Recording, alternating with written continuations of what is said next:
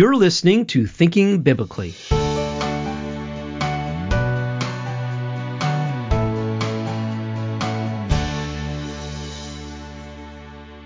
Hello again, everyone. This is Alan Gilman with Thinking Biblically. This is our 7th episode of our new format.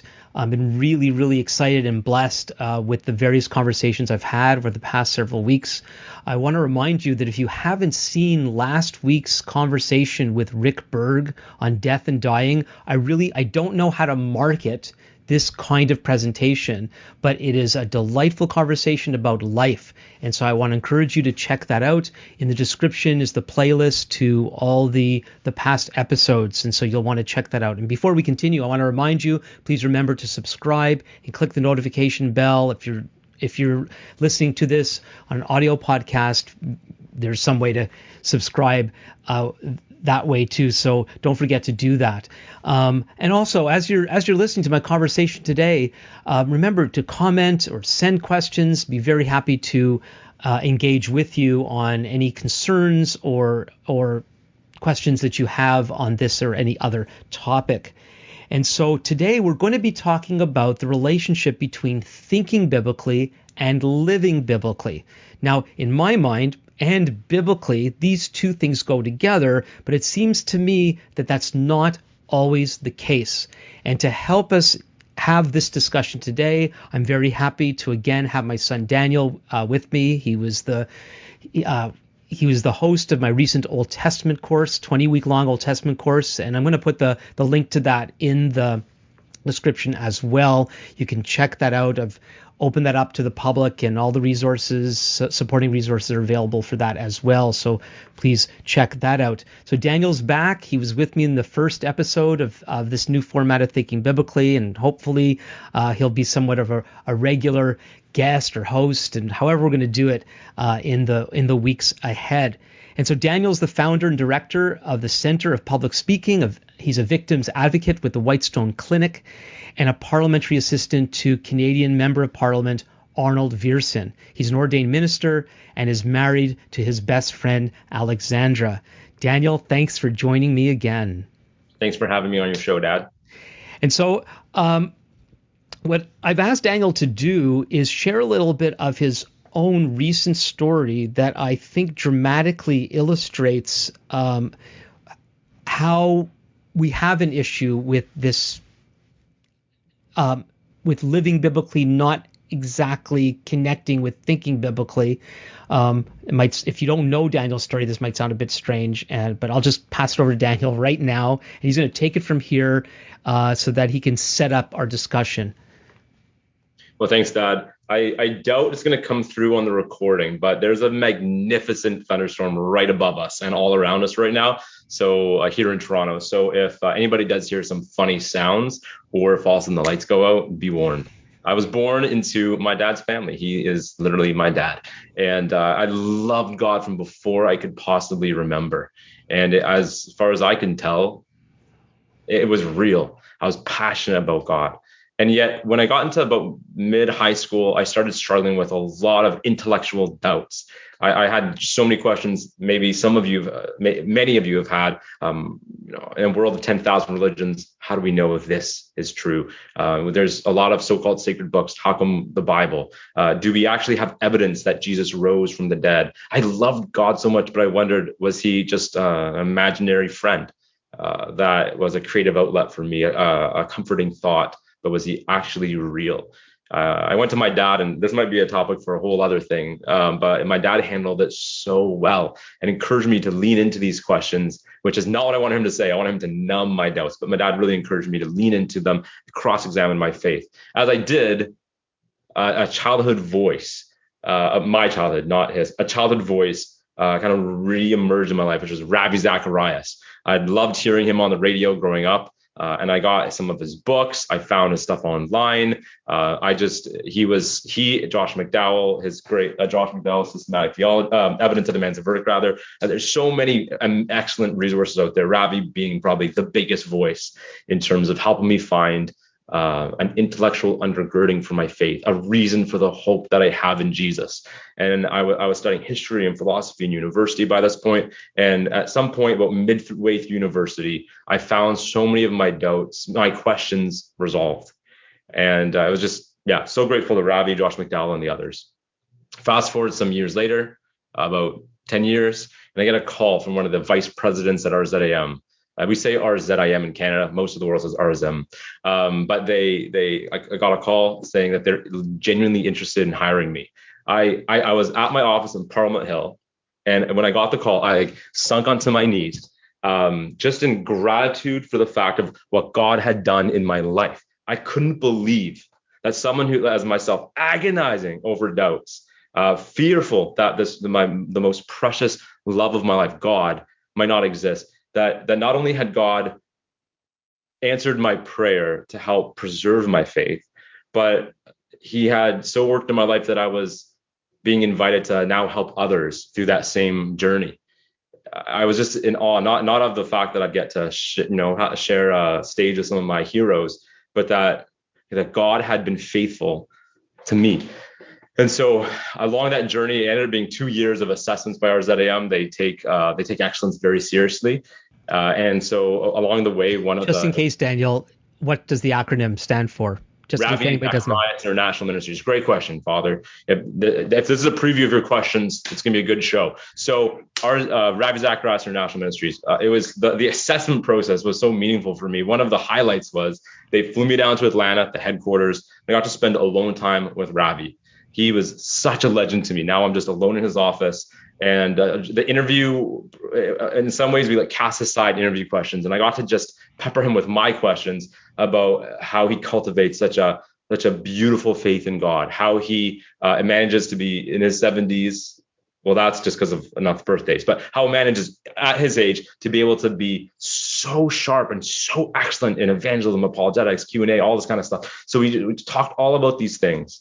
He gave me marriage advice. Once I joined the team, he got to spend time with my wife and I a little bit.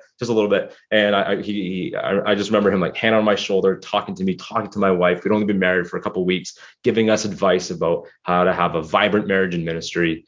I joined the team. My first day was July 3rd, 2019. So I wasn't there very long. Ravi ended up passing away less than a year later. And a couple months after that, so September 29th, 2020, there was a Christianity Today article sharing allegations of gross sexual misconduct. His daughter, who is the CEO of the global ministry, initiated a very serious and thorough investigation by reputable legal firm to assess if it's true. Many on the team, my understanding is all leadership, when they brought in this investigative process, was certain that he would just be, his innocence would be clearly proven. But instead, as they went through his devices, they found overwhelming evidence. And as they ended up interviewing many of the women who the allegations came from, found overwhelming evidence that Ravi clearly had done criminal, sexual, predatory abuse and assault of women in Atlanta and actually throughout the world. And so that came on February 11th, was the final report on that. But already just a couple of weeks earlier, I was let go from the team. And it's been an interesting past less than a year of wrestling with both the disappointment of one of my greatest heroes in the faith turning out to betray so much of what he taught, the fact that he had harmed women and girls the world over, and so much more. It's been a year of so much soul searching, even going back to some of those answers I got in my teen years, and going back to them and seeing, are these genuinely credible answers when the man himself has been so fraudulent? There's just been a lot of wrestling with my faith, wrestling with Christian ministry, and so many other things. And that brings us to the present moment. Thanks, Daniel, for sharing that. You encapsulated a lot. And of course, it's a very heavy topic. I know how heavy it was for you personally. to go through this, as well as how it must have been for so many people involved. Now, we're not here today to determine Ravi's guilt or innocence. What we want to do is look at a situation like that. From what we could tell, this happens. This happens. It happens not only for people who have the stage, well-known people. Those are usually the stories that make the news. But it does seem that it is somewhat common, let's not put a percentage on it, that we can expound the truths of the faith while our lives don't match up to those truths. Now, I imagine there's some people that are completely hypocritical in the sense that they're expounding what we would call truths from the Bible, and they don't actually believe them. They're completely putting on a show. Then there's others that might believe those truths. And by the way, this is not a discussion about Ravi. We're not here to discuss whether he was guilty or innocent. In fact, it's not even a discussion about them, those people out there who might be doing these kinds of things. I bring up this topic today so we could talk about ourselves and the gap that can occur between thinking biblically and living biblically. And does it actually matter? And I asked you to share the story because it happened to you, in the sense that you were involved in this and you've had to work through it. We're talking about it because this is a leader and a teacher who, from what we could tell, has positively, profoundly influenced many people's lives for good, yourself included. But as the story goes, from what we understand, there were moral elements of his life. Yeah, and I just want to, I know we're not here to talk about Ravi, but like just because I have some precious friends who are survivors of his and may watch this show, I want to acknowledge that he profoundly impacted some of our lives. My case, for good, helped me continue in my walk with God. But he also, and I've sat in one's kitchen and heard her stories directly, has profoundly harmed people for bad.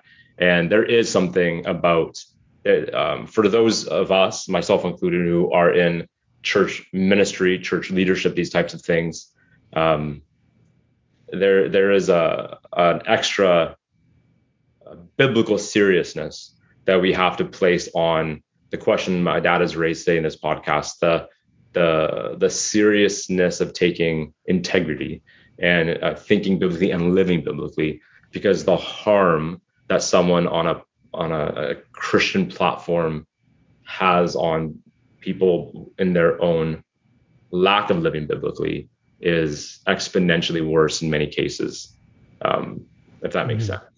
And we want to affirm and encourage people who have been victims, whether some of the unknown victims of this, of this, or other people who have succumbed to being fooled by leaders, people in position of power who portrayed themselves a particular way. And even today, the masses might see that person as a wonderful person who represents the faith accurately, and yet has this hidden life and has harmed people. And we encourage those people to get help as soon as possible.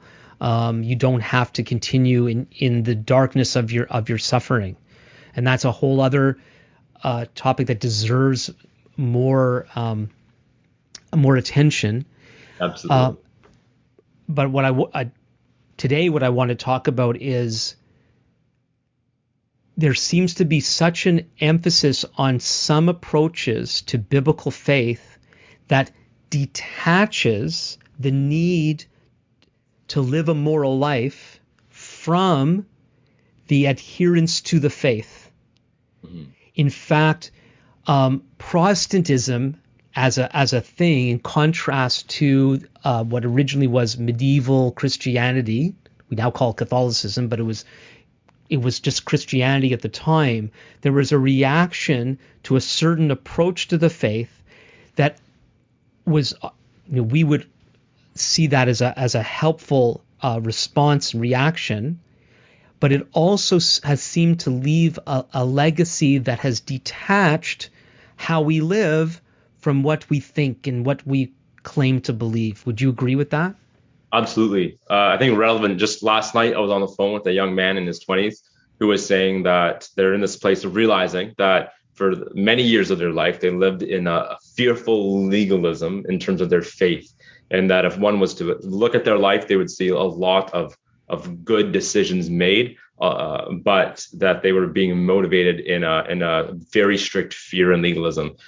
So a couple years ago, they recognized this and embracing some of the beautiful truths about God's forgiveness. They began emphasizing so much the forgiveness of God, of God washing away our sin, that they stopped living in a fearful legalism and recently have realized that they have neglected the Bible's call to live a righteous life in light of God's forgiveness. And they literally said, like, I asked, how can I be praying for you? Just as I went to leave the call, and my friend said, pray for my holiness. Like I really have neglected to seek to live a life full of obedience to God, because I have not taken seriously the call to really follow him. Okay, so that's a good illustration as what, and I'm glad to hear that the person ended up going down that route, because I have the impression that other people react to this thing they call legalism, which it seems to me when many people talk about legalism, they're talking about emphasis on morality in biblical teaching.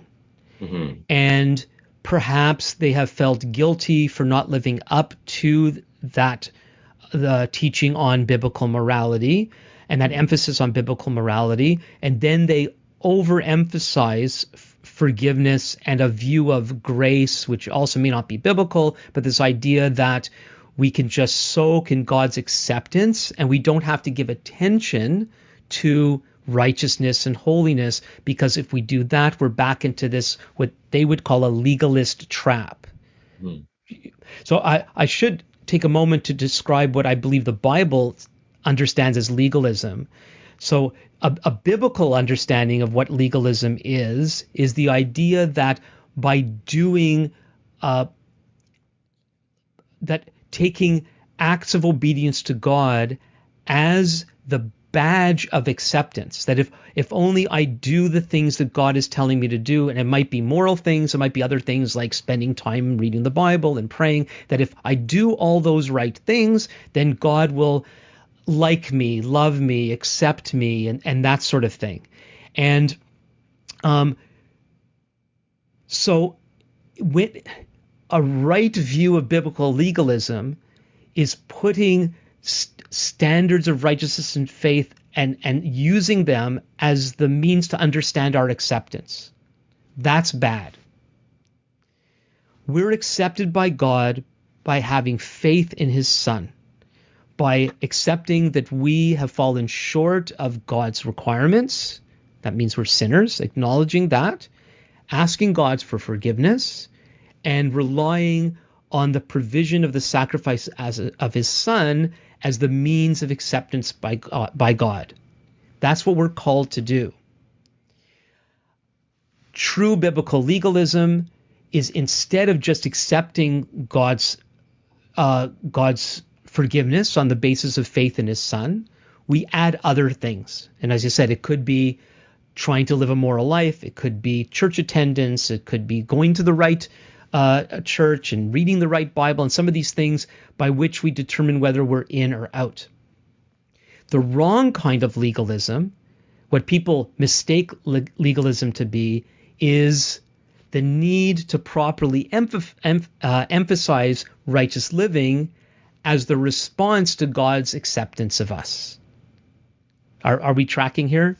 Yeah, absolutely. A verse from the Bible that has really helped me try to understand this in a healthy way, and to live a life that is not legalistic, that's not based on trying to have a right standing with God based on my good works, but or good life decisions, but rather is a life of integrity where my actions are consistent with my beliefs, and a life that is living in the freedom and the joy of God's forgiveness, and then making moral decisions, moral behavior in light of that, is Romans 12 verse 1.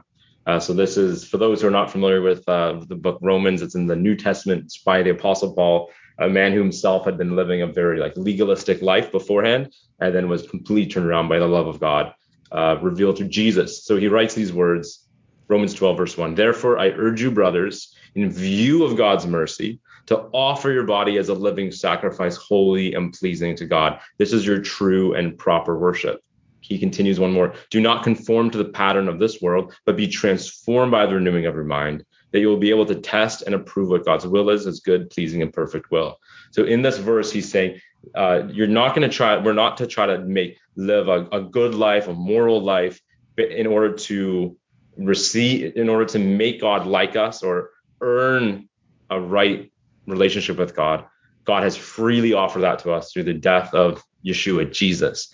And yet, in light of the gift of God's forgiveness, the gift of being able to be sons and daughters of God, we therefore are able to, animated by joy and gratitude to God, to give our bodies, he says, offer our bodies as a living sacrifice. There's so much in that term we can unpack.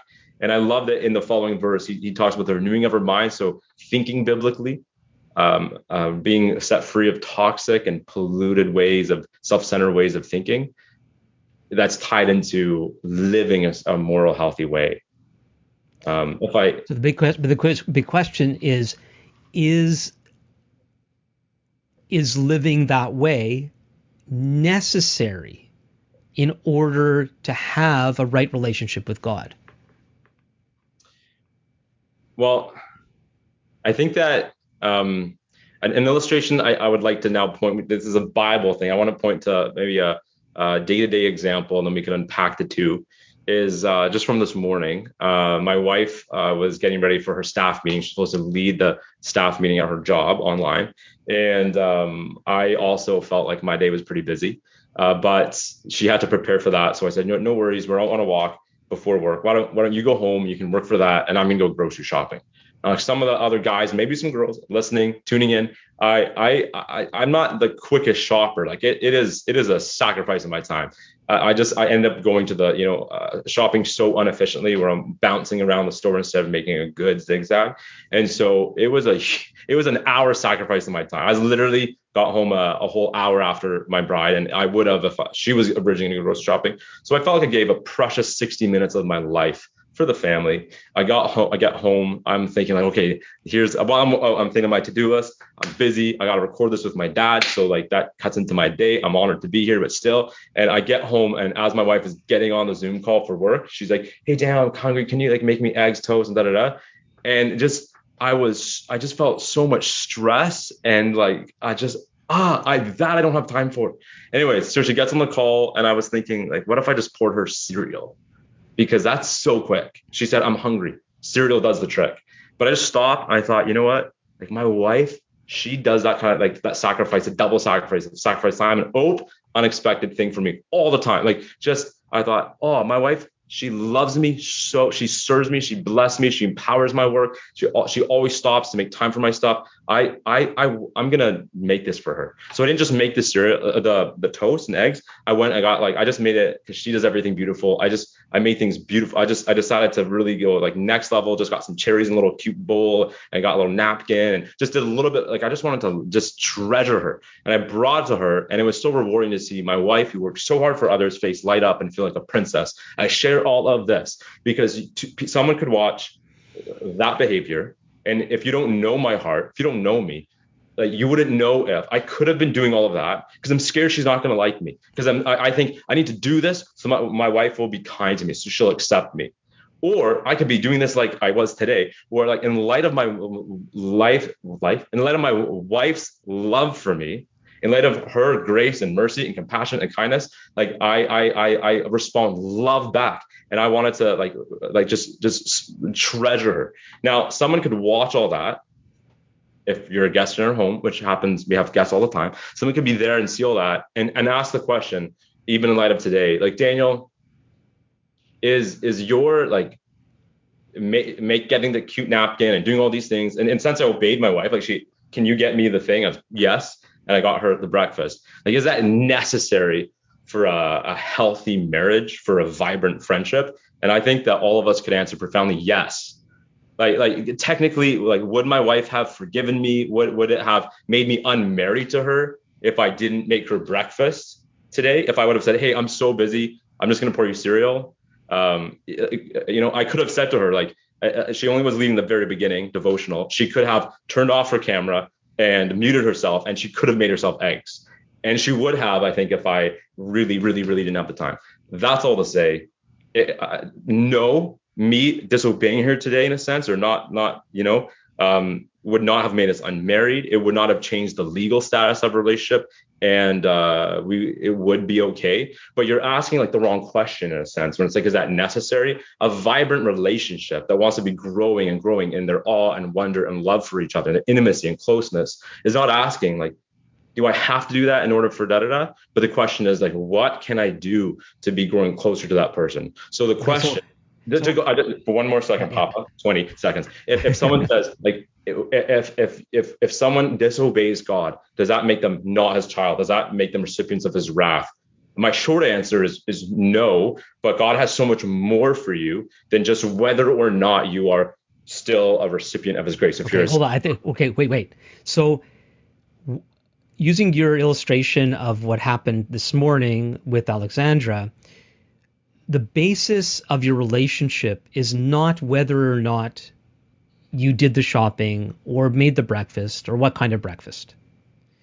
The actions that you engaged in today were because of your already established relationship with your wife. Mm-hmm. That's correct. And we want to stay on target with the topic at hand. And so there's the basis of relationship. And as I mentioned earlier, there's the right understanding of legalism, which is bad, is using our actions as that which using our good deeds as the basis of our relationship with God. And that's not right. The Bible teaches that we're made right with God by our trusting in what the Messiah has done for us. That's where how the relationship is established. Then there's a life that is the right response to that. And the Bible calls that fruit, right? Now, I want to go back to Paul just for a second. You referred to Paul as he was a legalist, and then he had his life transformed. Paul never understood that the keen Jewish people of the first century didn't think that they had to do all these moral activities in order to get accepted by God. Because that's what most Christians think that legalism is climbing a moral ladder to try to get to God. Nobody could really do that. And so we shouldn't give the impression to people that they should put all that effort into their morality in order to get God's acceptance. But that's not Paul's version of this thing called legalism. Where Paul understood he was wrong is he was looking to things other than faith in God as the basis of his acceptance. So for Jewish people, and it's still true today in rabbinical thinking, it's by virtue of our relationship to Abraham, Isaac, and Jacob, the symbol of which is circumcision, and our heritage, that's what puts us in right relationship with God as the chosen people. There are only very few things that could disqualify us from that relationship. Murder being one, idolatry being another, grave sins are the only things that could disconnect the Jewish people from God. And so that's what Paul understood. And that's why we see statements in the scriptures like where the prophet confronts the people and says, don't just say the temple, the temple, the temple. Because for Jewish people of ancient days, they would look at the temple as a symbol of God's established relationship with the people. And by going through the observances of what God had commanded through Moses, not just the morality, but the various elements of the covenant given through Moses, those were signs of that established relationship. And so what happened was the idea of, if I just do the sacrifices, if I fast, if I do some of these things, then that shows that I'm upholding this relationship with God.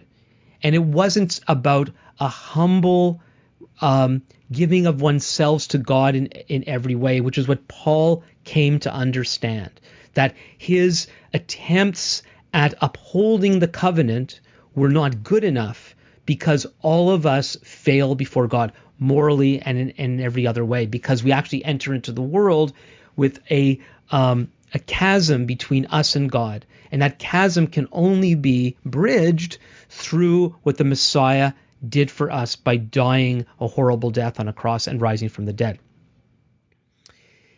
When I asked about necessary, there's the idea of, do we do these things in order to establish the relationship with God? And very clearly, the New Testament teaches, and as on the basis of Old Testament teaching, that our relationship with God is something that's established by Him, and it's made real in our lives by our trusting in Him.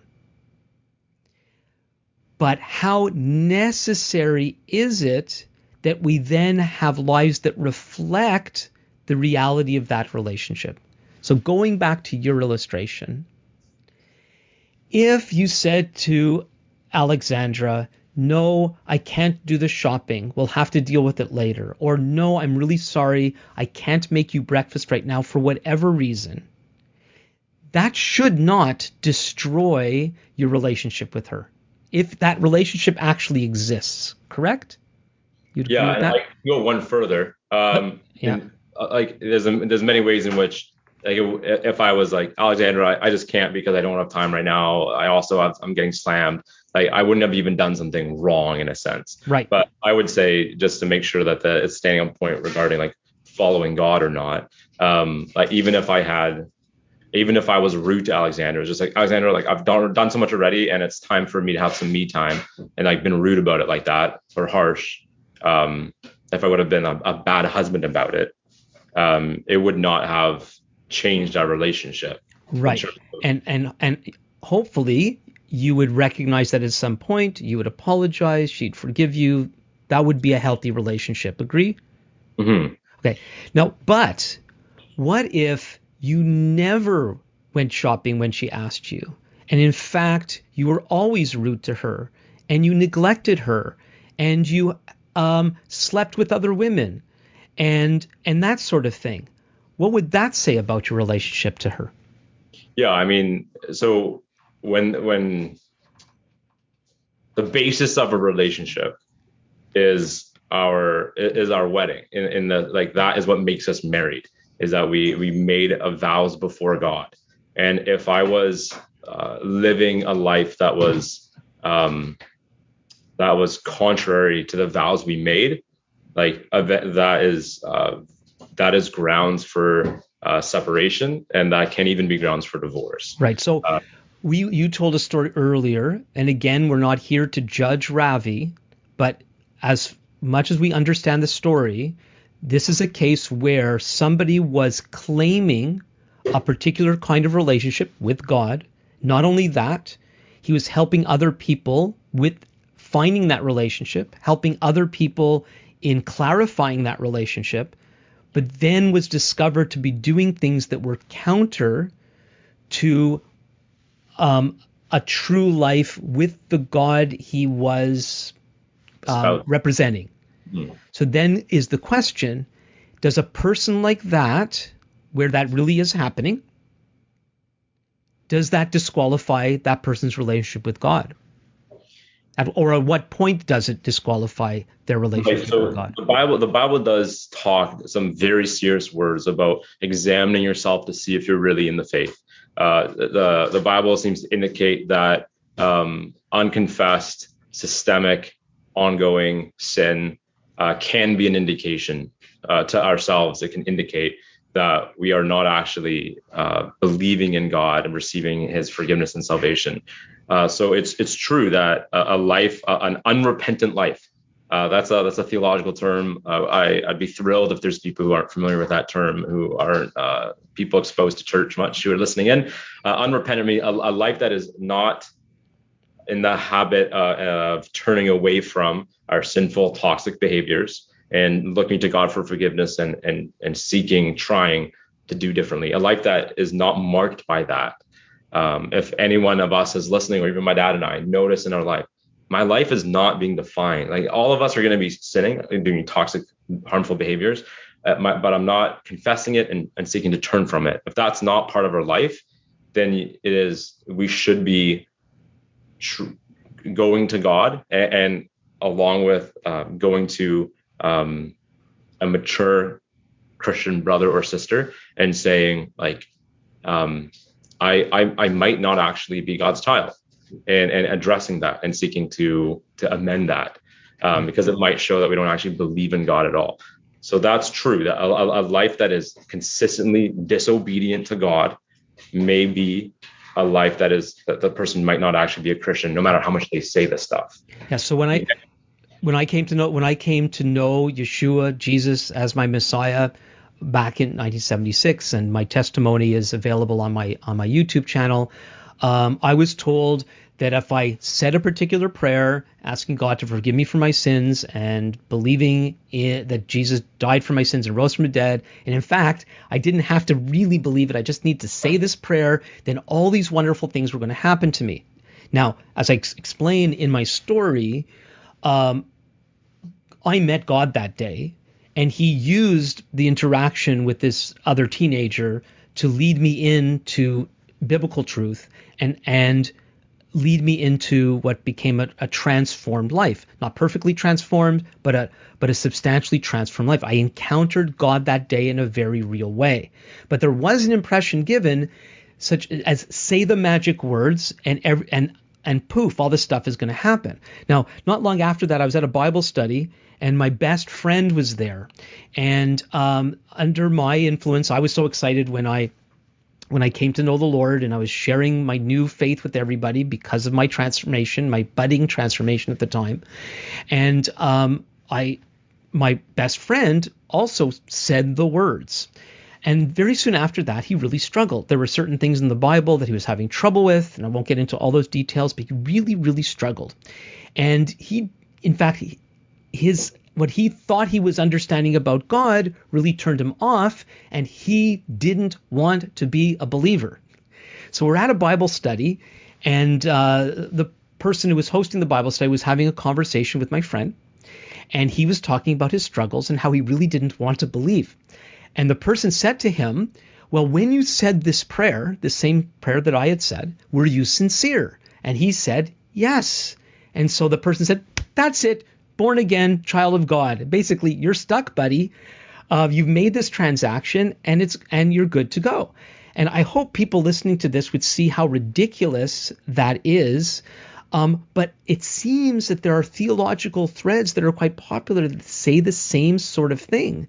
In fact, I can't quote it, but the woman who became my wife was doing a paper. I think we were married at that time. It was both our last year in Bible college, and she was doing a paper on this concept called eternal security. And I know I'm rattling the eternal security cage right now because I think there's issues with it. I do believe we have a security in God. Jesus says in the Gospel of John that all those in His hand cannot be taken out. This sort of thing. I'm not quoting it properly. I'm going to be running out of time. But I can claim a security in God, but I have to claim that legitimately. And in this book was what I thought was an illegitimate claim, where the author in this book was saying that if somebody comes into a relationship with God and by believing, which we understand as the basis of acceptance of God, is by trusting in his Son, that person cannot, popular term is, lose their salvation, even if they stop believing. And I'm going, what in the world is this? Because by definition, a child of God is someone who believes. So if they no longer believe, they've lost the basis of being a child of God. Now that's extreme, quote unquote, eternal security. But I am concerned that what's happened is there's been, in some circles, so much emphasis of what is rightly called by faith alone that we completely neglect the need to live a life reflective of that faith. Yeah. So, Dad, in what you were just sharing, you talked about an example of someone who said, like, I don't believe in him anymore. I don't want to be a follower of God anymore, a believer anymore. And it was like, oh, but you are for life. Like, it's like a tattoo. It's permanent. But to go one step further, we're not today focused simply on the question of belief, but we're looking at how important it is that we actually are seeking to live a life that's following God. I know that when Jesus was calling his disciples, finding people who are going to follow him and learn from him and become, be his. The word he did not say as he came up to the tax collector Matthew or the other Philip and all the others, Andrew. He didn't say, "Believe in me." He came and said, "Follow me." Yeah. And for a lot of Christians, a lot of believers in God, what it means to be a follower of, what it means to be a Christian, what it means to be saved, is that you believe that Jesus is the Son of God, that he died and rose from the dead. He died for our sins and gives us freedom. All those things are true. And so for a lot of people, what it means to grow in being a disciple of Jesus, an apprentice of Jesus, to grow in God is to become more and more theologically sound, to believe more and more truth about God. Now, those are very good things. When I was at one point in my life a pastor of discipleship, and one of my primary things I did was organize a really good lecture between the two church services we had, so that people could grow in thinking about more biblically about life. And I felt like I was discipling them. Transformed by the renewing of your mind. Yeah, Think differently, and you're good. But the word disciple, as far as I know, is much more like an apprentice. An apprentice is not someone. When we hear that word, we don't think student in a class learning more truths about the subject matter. An apprentice, we typically think someone who has joined an expert and is following them and doing with them and becoming more like them. And so when Jesus says, "Follow me," to these people he calls to be his disciples, he's calling them to live a life that is increasingly marked by the behaviors and patterns, words and actions of Jesus. And that's for everyone listening. That same invitation is flowing from God today to you, to my dad, to myself. God is saying, "Follow me."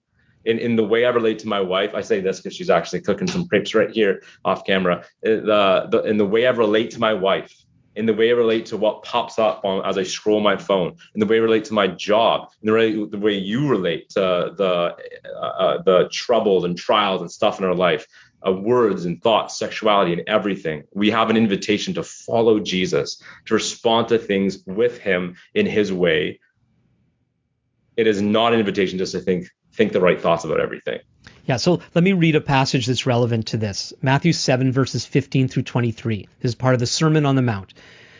"Beware of false prophets," Jesus is talking, "beware of false prophets who come to you in sheep's clothing, but inwardly are ravenous wolves. You will recognize them by their fruits.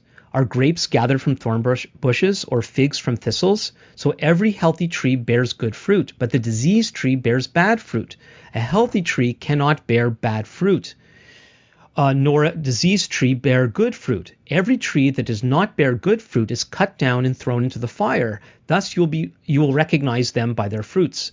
Not everyone who says to me, 'Lord, Lord,' will enter the kingdom of heaven, but the one who does the will of my Father who is in heaven. On that day many will say to me, 'Lord, Lord, did we not prophesy in your name, and cast out demons in your name, and do many mighty works in your name?' And then I will declare to them, 'I never knew you. Depart from me, you workers of lawlessness.'" And so one of the things to note here, there's many things, is he doesn't argue with these people whether or not they did these great things. He didn't say, you thought you cast out demons, you didn't. You were prophesying, but that wasn't really prophecy. Or those mighty works you're claiming, you didn't do them. These are people that it appears they actually did acts of power in Jesus' name, similar to what Jesus and his other followers were doing. And yet, the fruit of their lives, which from what we understand, their morality was not in sync with the morality of God. And this is saying that you could claim right faith, you can claim truth, you could teach truths, but if your life doesn't reflect the truth by exhibiting the character of God, you don't belong to Jesus. I'm going to go to another one. This is 1 John 3, verses 4 through 10. There's so much in 1 John that if we actually took it seriously, and John is the same one from whom we quote in his gospel, John 3:16, for God so loved the world that he gave his only begotten Son, that whoever believes in him will not perish but have everlasting life. And just very briefly, before I read this excerpt from 1 John, we need to understand that this term belief is not what we could call mental assent. Belief or faith is actually trust. In both Hebrew and in Greek, the words for faith in English, faith, trust, and belief are the same. Faith actually is trust. So when the Bible calls us to trust in God and that we can be rescued or saved by faith, it's by trusting in him. That's putting our lives at his disposal and depending upon him. And that's why if we do that, then we're going to exhibit a life in keeping with that. Then the fruit of our lives becomes the evidence of an inner reality. So if we claim we trust in him, we're going to see evidences of that trust. So 1 John 3, verses 4 to 10, everyone who makes a practice of sinning, this is from the English Standard Version, a practice of sinning also practices lawlessness. Sin is lawlessness. You know that he appeared in order to take away sins, and in him there is no sin. No one who abides in him keeps on sinning. No one who keeps on sinning has either seen him or known him.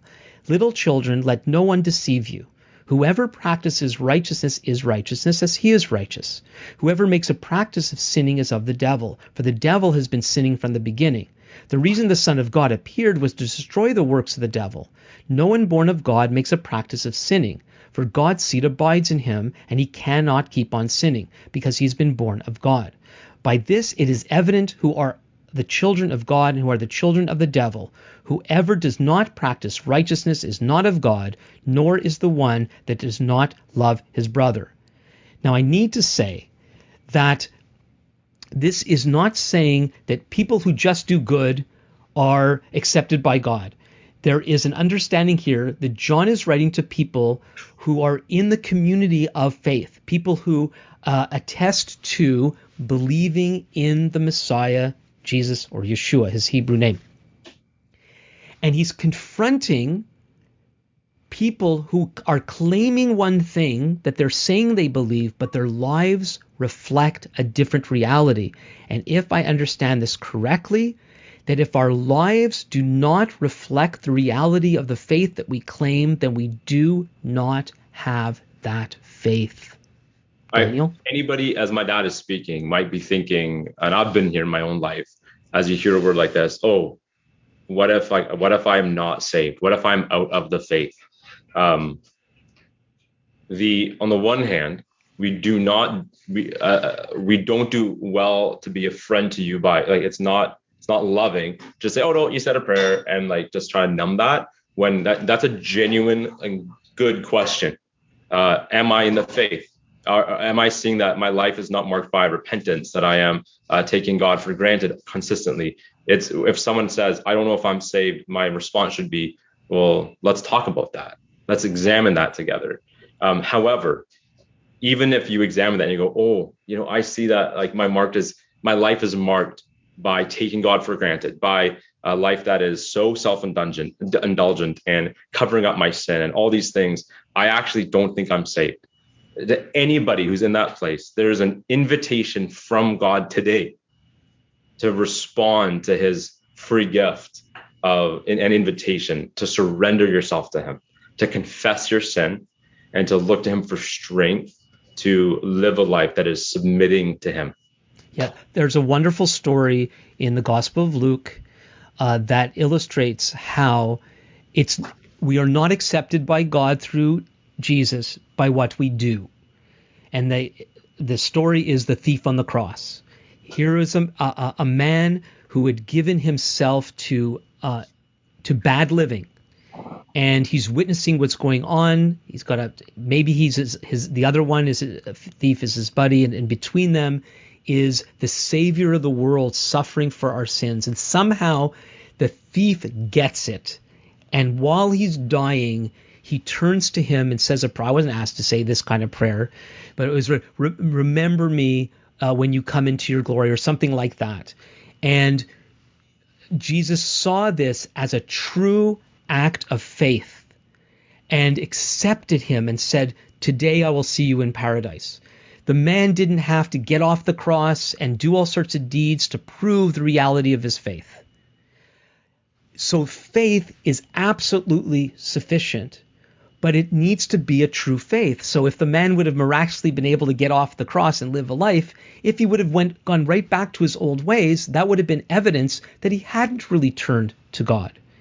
And so it's very serious that when we find ourselves purposely or trapped in a life that is not godly, we need to take that very seriously.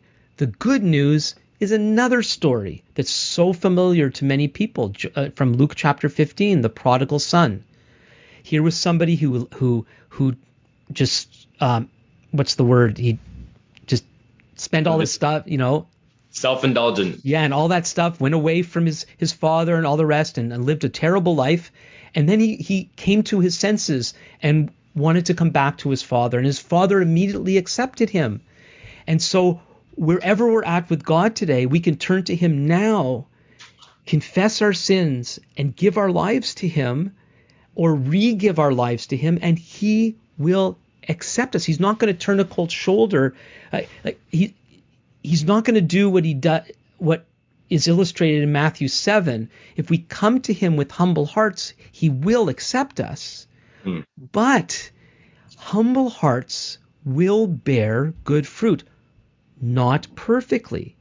I was reading from 1 John, and in one of the things that's going on in 1 John, it appears, is there were some people that were saying that a true life with God means a sinless perfection kind of life, that we're going to live a perfectly righteous life. And John says no. If anyone says they have no sin, they're lying and the truth is not in them, from 1 John chapter 1. But if we confess our sins, he's faithful and righteous to forgive us our sins and cleanse us from all unrighteousness. And then throughout the letter, he has this very high view of living a righteous life, but it's already clear he's not saying a perfectly righteous life, but a life that's marked by godly living, a life that's marked by humility, and very importantly in 1 John, a life of love, loving our fellow believers.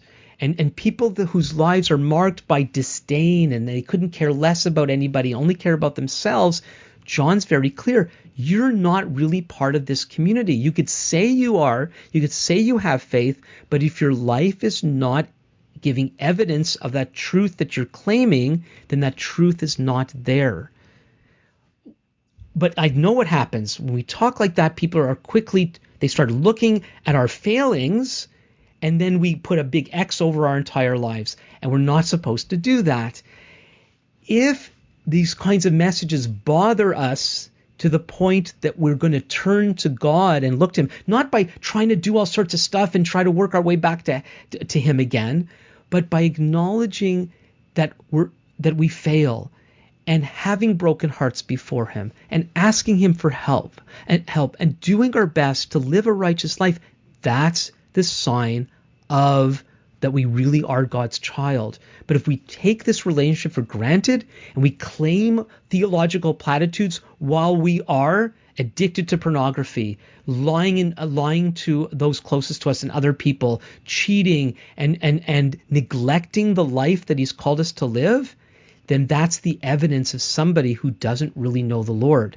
And if that bothers you, then repent, turn to him, and cooperate with what God wants to do in and through your life. I think a case study I can share succinctly that illustrates some of what my dad is saying, or just how this is manifest again in my own experience. I was flying back from the Dominican Republic up to Ottawa, and I was there to preach. I preached in Dominican Republic from Colossians 3, that's dealing with some of these passages about how serious we need to take the way we live. And in Colossians 3, Paul is saying, put this to death, put that to death, put this to death, sinful, toxic behaviors, idolatry and sexual impurity and all sorts of things. Take it seriously. So anyways, it was a great full week in Dominican Republic. I'm on the plane, I'm flying home, and I was super tired, but not tired enough to sleep, I guess. So I thought I'll just watch a show. I go see a show that looked good, watching it. And what comes across the screen was the most sexually inappropriate thing I'd ever come across. I've sought to live a life that is completely free of porn, and here's this like total sexual scene, and I put the screen away. When you're sitting in the front, you're used to sitting on the chair in front of you, but I got a front seat in economy, so I had like the one where you pull out, so I put it away. But I hesitated a few moments before putting it away, and I put it away, and I felt such a sense of shame that I had these images seared into my mind, and I knew that it wasn't a matter of me like, oh, I didn't mean to see that. I didn't mean to see it, but then I chose to keep watching for a few seconds or however long. It felt like forever. Put it away mid scene, but I still just felt so much shame, and I remember feeling like, oh man, I can't believe I was talking about fighting against this kind of stuff, and now here I am in the privacy of my plane watching this, and I literally felt I confess I was so close to pulling it back up and finishing the scene. I was, just so many of the feelings many can relate to, of being so curious to know more and to see more of this, and it was being fueled by the sense of, I feel like I'm covered in mud right now. Like when you're ready, I don't know. Same with rain. Sometimes it's you want to avoid getting drenched, but when you're drenched, like you also don't mind it. And I just felt like, I don't know. You can track with me. Yeah. But by the like you're already dirty, so why not? So but I remembered in Colossians 3, the Bible says to the very people who just moments before have been told, you need to stop these hugely toxic, sinful behaviors before they've had a chance to put down the page, before they had a chance to change. Paul writes and says, as God's holy and beloved, put on compassionate hearts, and says a whole bunch of really good things. And so I just remembered, as I was wrestling within myself with such a sense of shame, I am holy and beloved. No, I'm not going to continue that scene. And I share the story because I think that if I would have just responded to like, oh, I've just been sinful, I'm not God's child. Like I would have been so much more likely to just go and wallow in that, finish that scene, see more sexually inappropriate stuff. But by remembering, by receiving, by being holy and beloved, I am in view of the mercy of God. It is God's mercy, his forgiveness, that I am holy and beloved. Like I just done something unholy by watching more of that scene than I should have. But because of the blood of Jesus, because in Jesus being nailed to the cross, Colossians says he has nailed, I believe it's Colossians, he's nailed the record of our debt to the cross. And so that's an example of letting the forgiveness of God, letting the belief I have in him, the trust I have in him, which is a gift from God, letting that shape my obedience to him. Yep. And if we reverse that, if I would be living a life where I think that I am God's child and he's pleased with me and this and that because I'm not watching porn, if that would be the case, then when you fail, you're just going to plunge. Right. When you live a life that's seeking to follow Yeshua, Jesus, in response to his call, empowered by his forgiveness, I think we're free when we fall down to be able to get up and keep running. Right. So at the core of our relationship with God is what he has done for us in his Son, the Messiah, and our need to appropriate that by trusting in him. But true trust will bear godly fruit. And if we're not cultivating that fruit, we're in trouble. If we're exhibiting bad fruit, we're in trouble.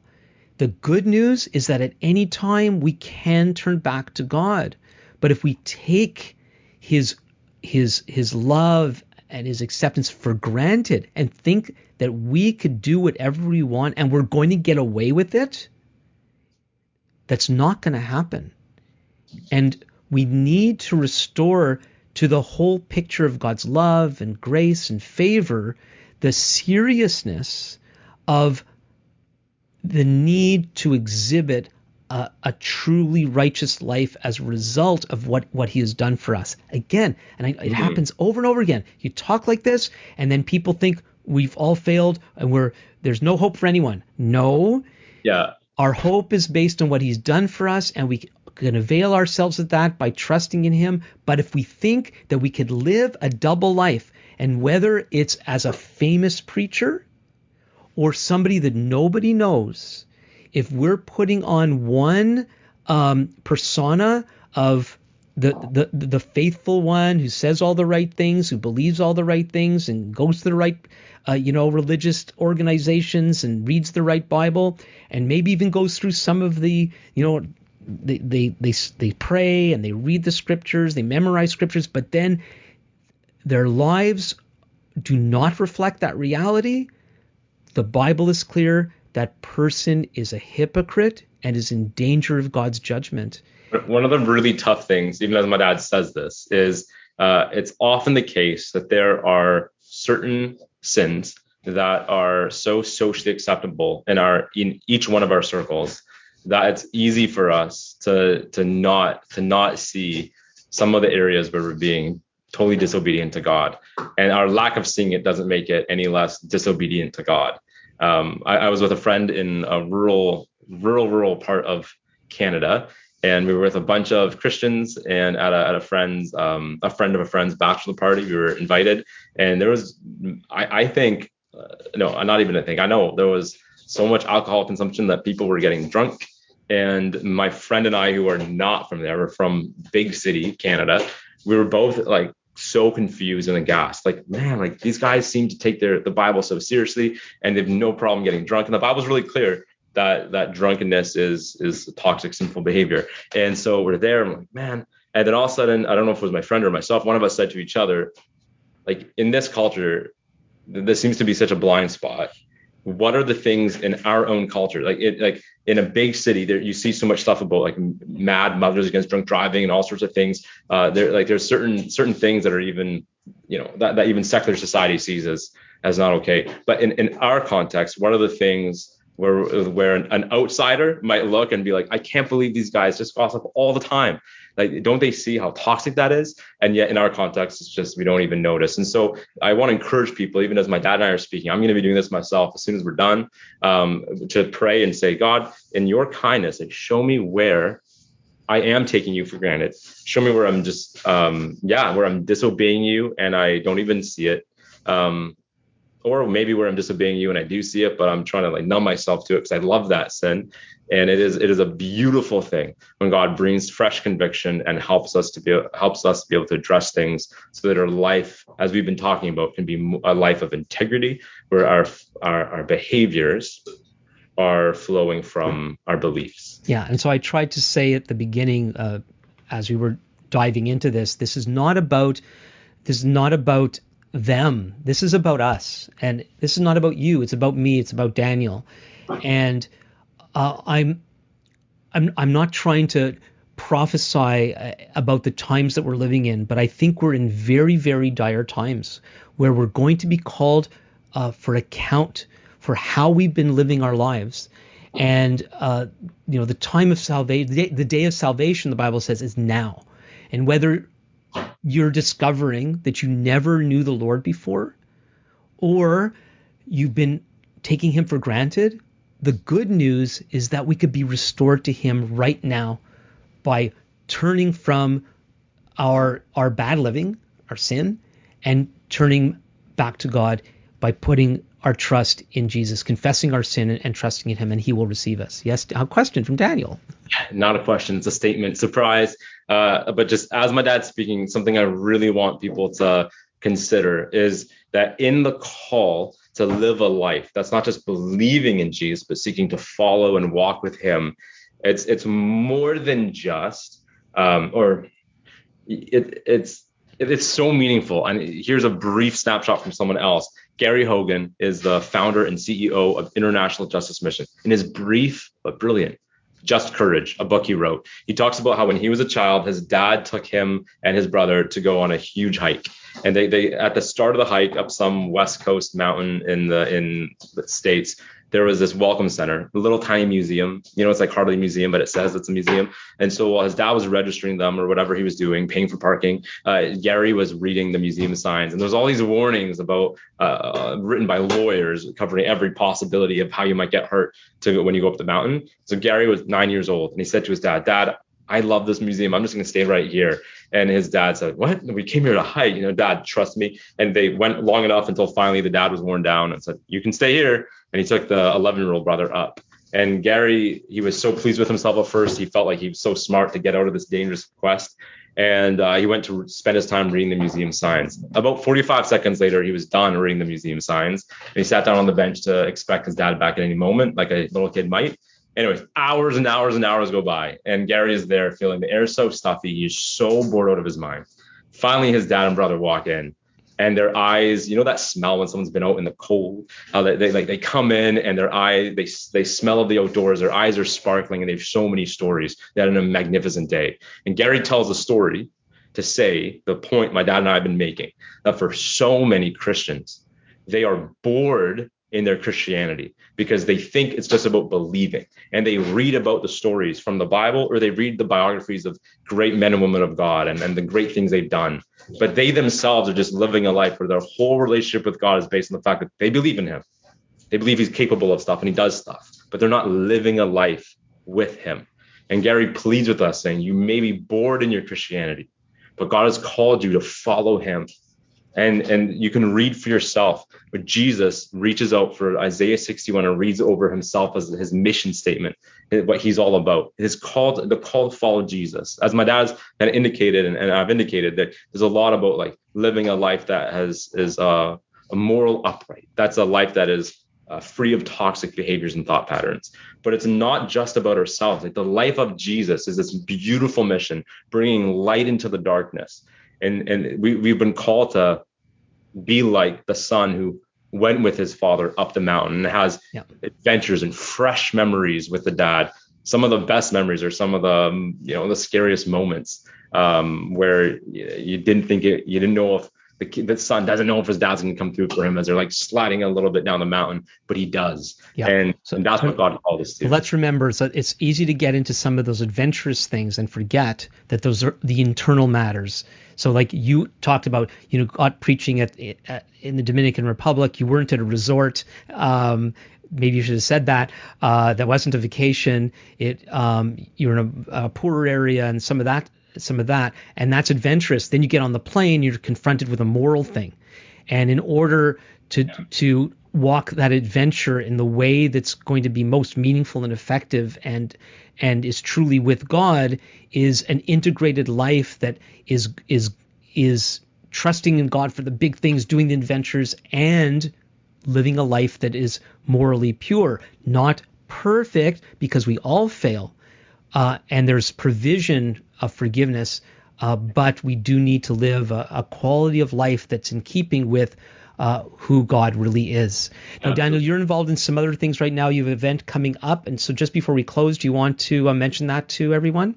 Sure. Thanks, Dad, for giving me a chance to invite people. So I wear 3 hats for work, and one of them is the Center for Public Speaking. It's a team of 8 of us from around the world who do one-on-one coaching for people, pastors, professors, politicians, whoever you are. I would be thrilled to coach you. And so as one of the ways we want to invest in helping people to become better communicators, we're launching a webinar series. I want to mention, I've started tuning into other webinars.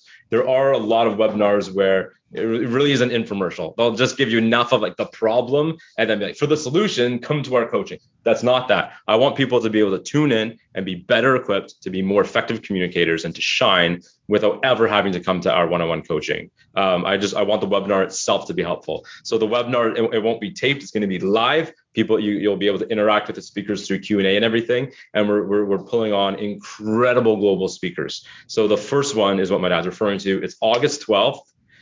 This year, and it's going to be on knowing the differences between writing and speaking. Some of our clients will be like, oh, I just want to work on my delivery. I don't need to work on my content because I'm a good writer already. But that's a myth, actually. You need to know the differences between excellent speaking, excellent writing, so that when you take maybe stuff you've written about, blogged about, whatever, you're able to absolutely shine and make the biggest impact you can as a speaker. So we're going to be addressing that, and you can register for free below. Very good. Yes. So we're going to put the link to that event for August the 12th in the description.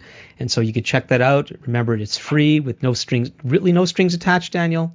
Really no strings. Okay. And if anyone feels like I'm stringing you along, you just message me and say, Daniel, repent. And I will repent because I want integrity. Yeah. And also Daniel mentioned that if you want to contact him about anything that we've talked about or the event, you can reach him at daniel.gilman@gmail.com. That will also be in the description. And so thank you, Daniel, for doing this with me today. Thanks for having me, Dad.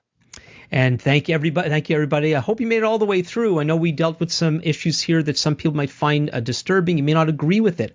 Well, whether you loved it, disturbed, agree, don't agree, why don't you let me know? You could put comments below the audio or the YouTube versions, or you could write me, send your comments to comments@thinkingbiblically.org, and I'd be very happy to dialogue these things with you. And so until next time, this is Alan Gilman for Thinking Biblically.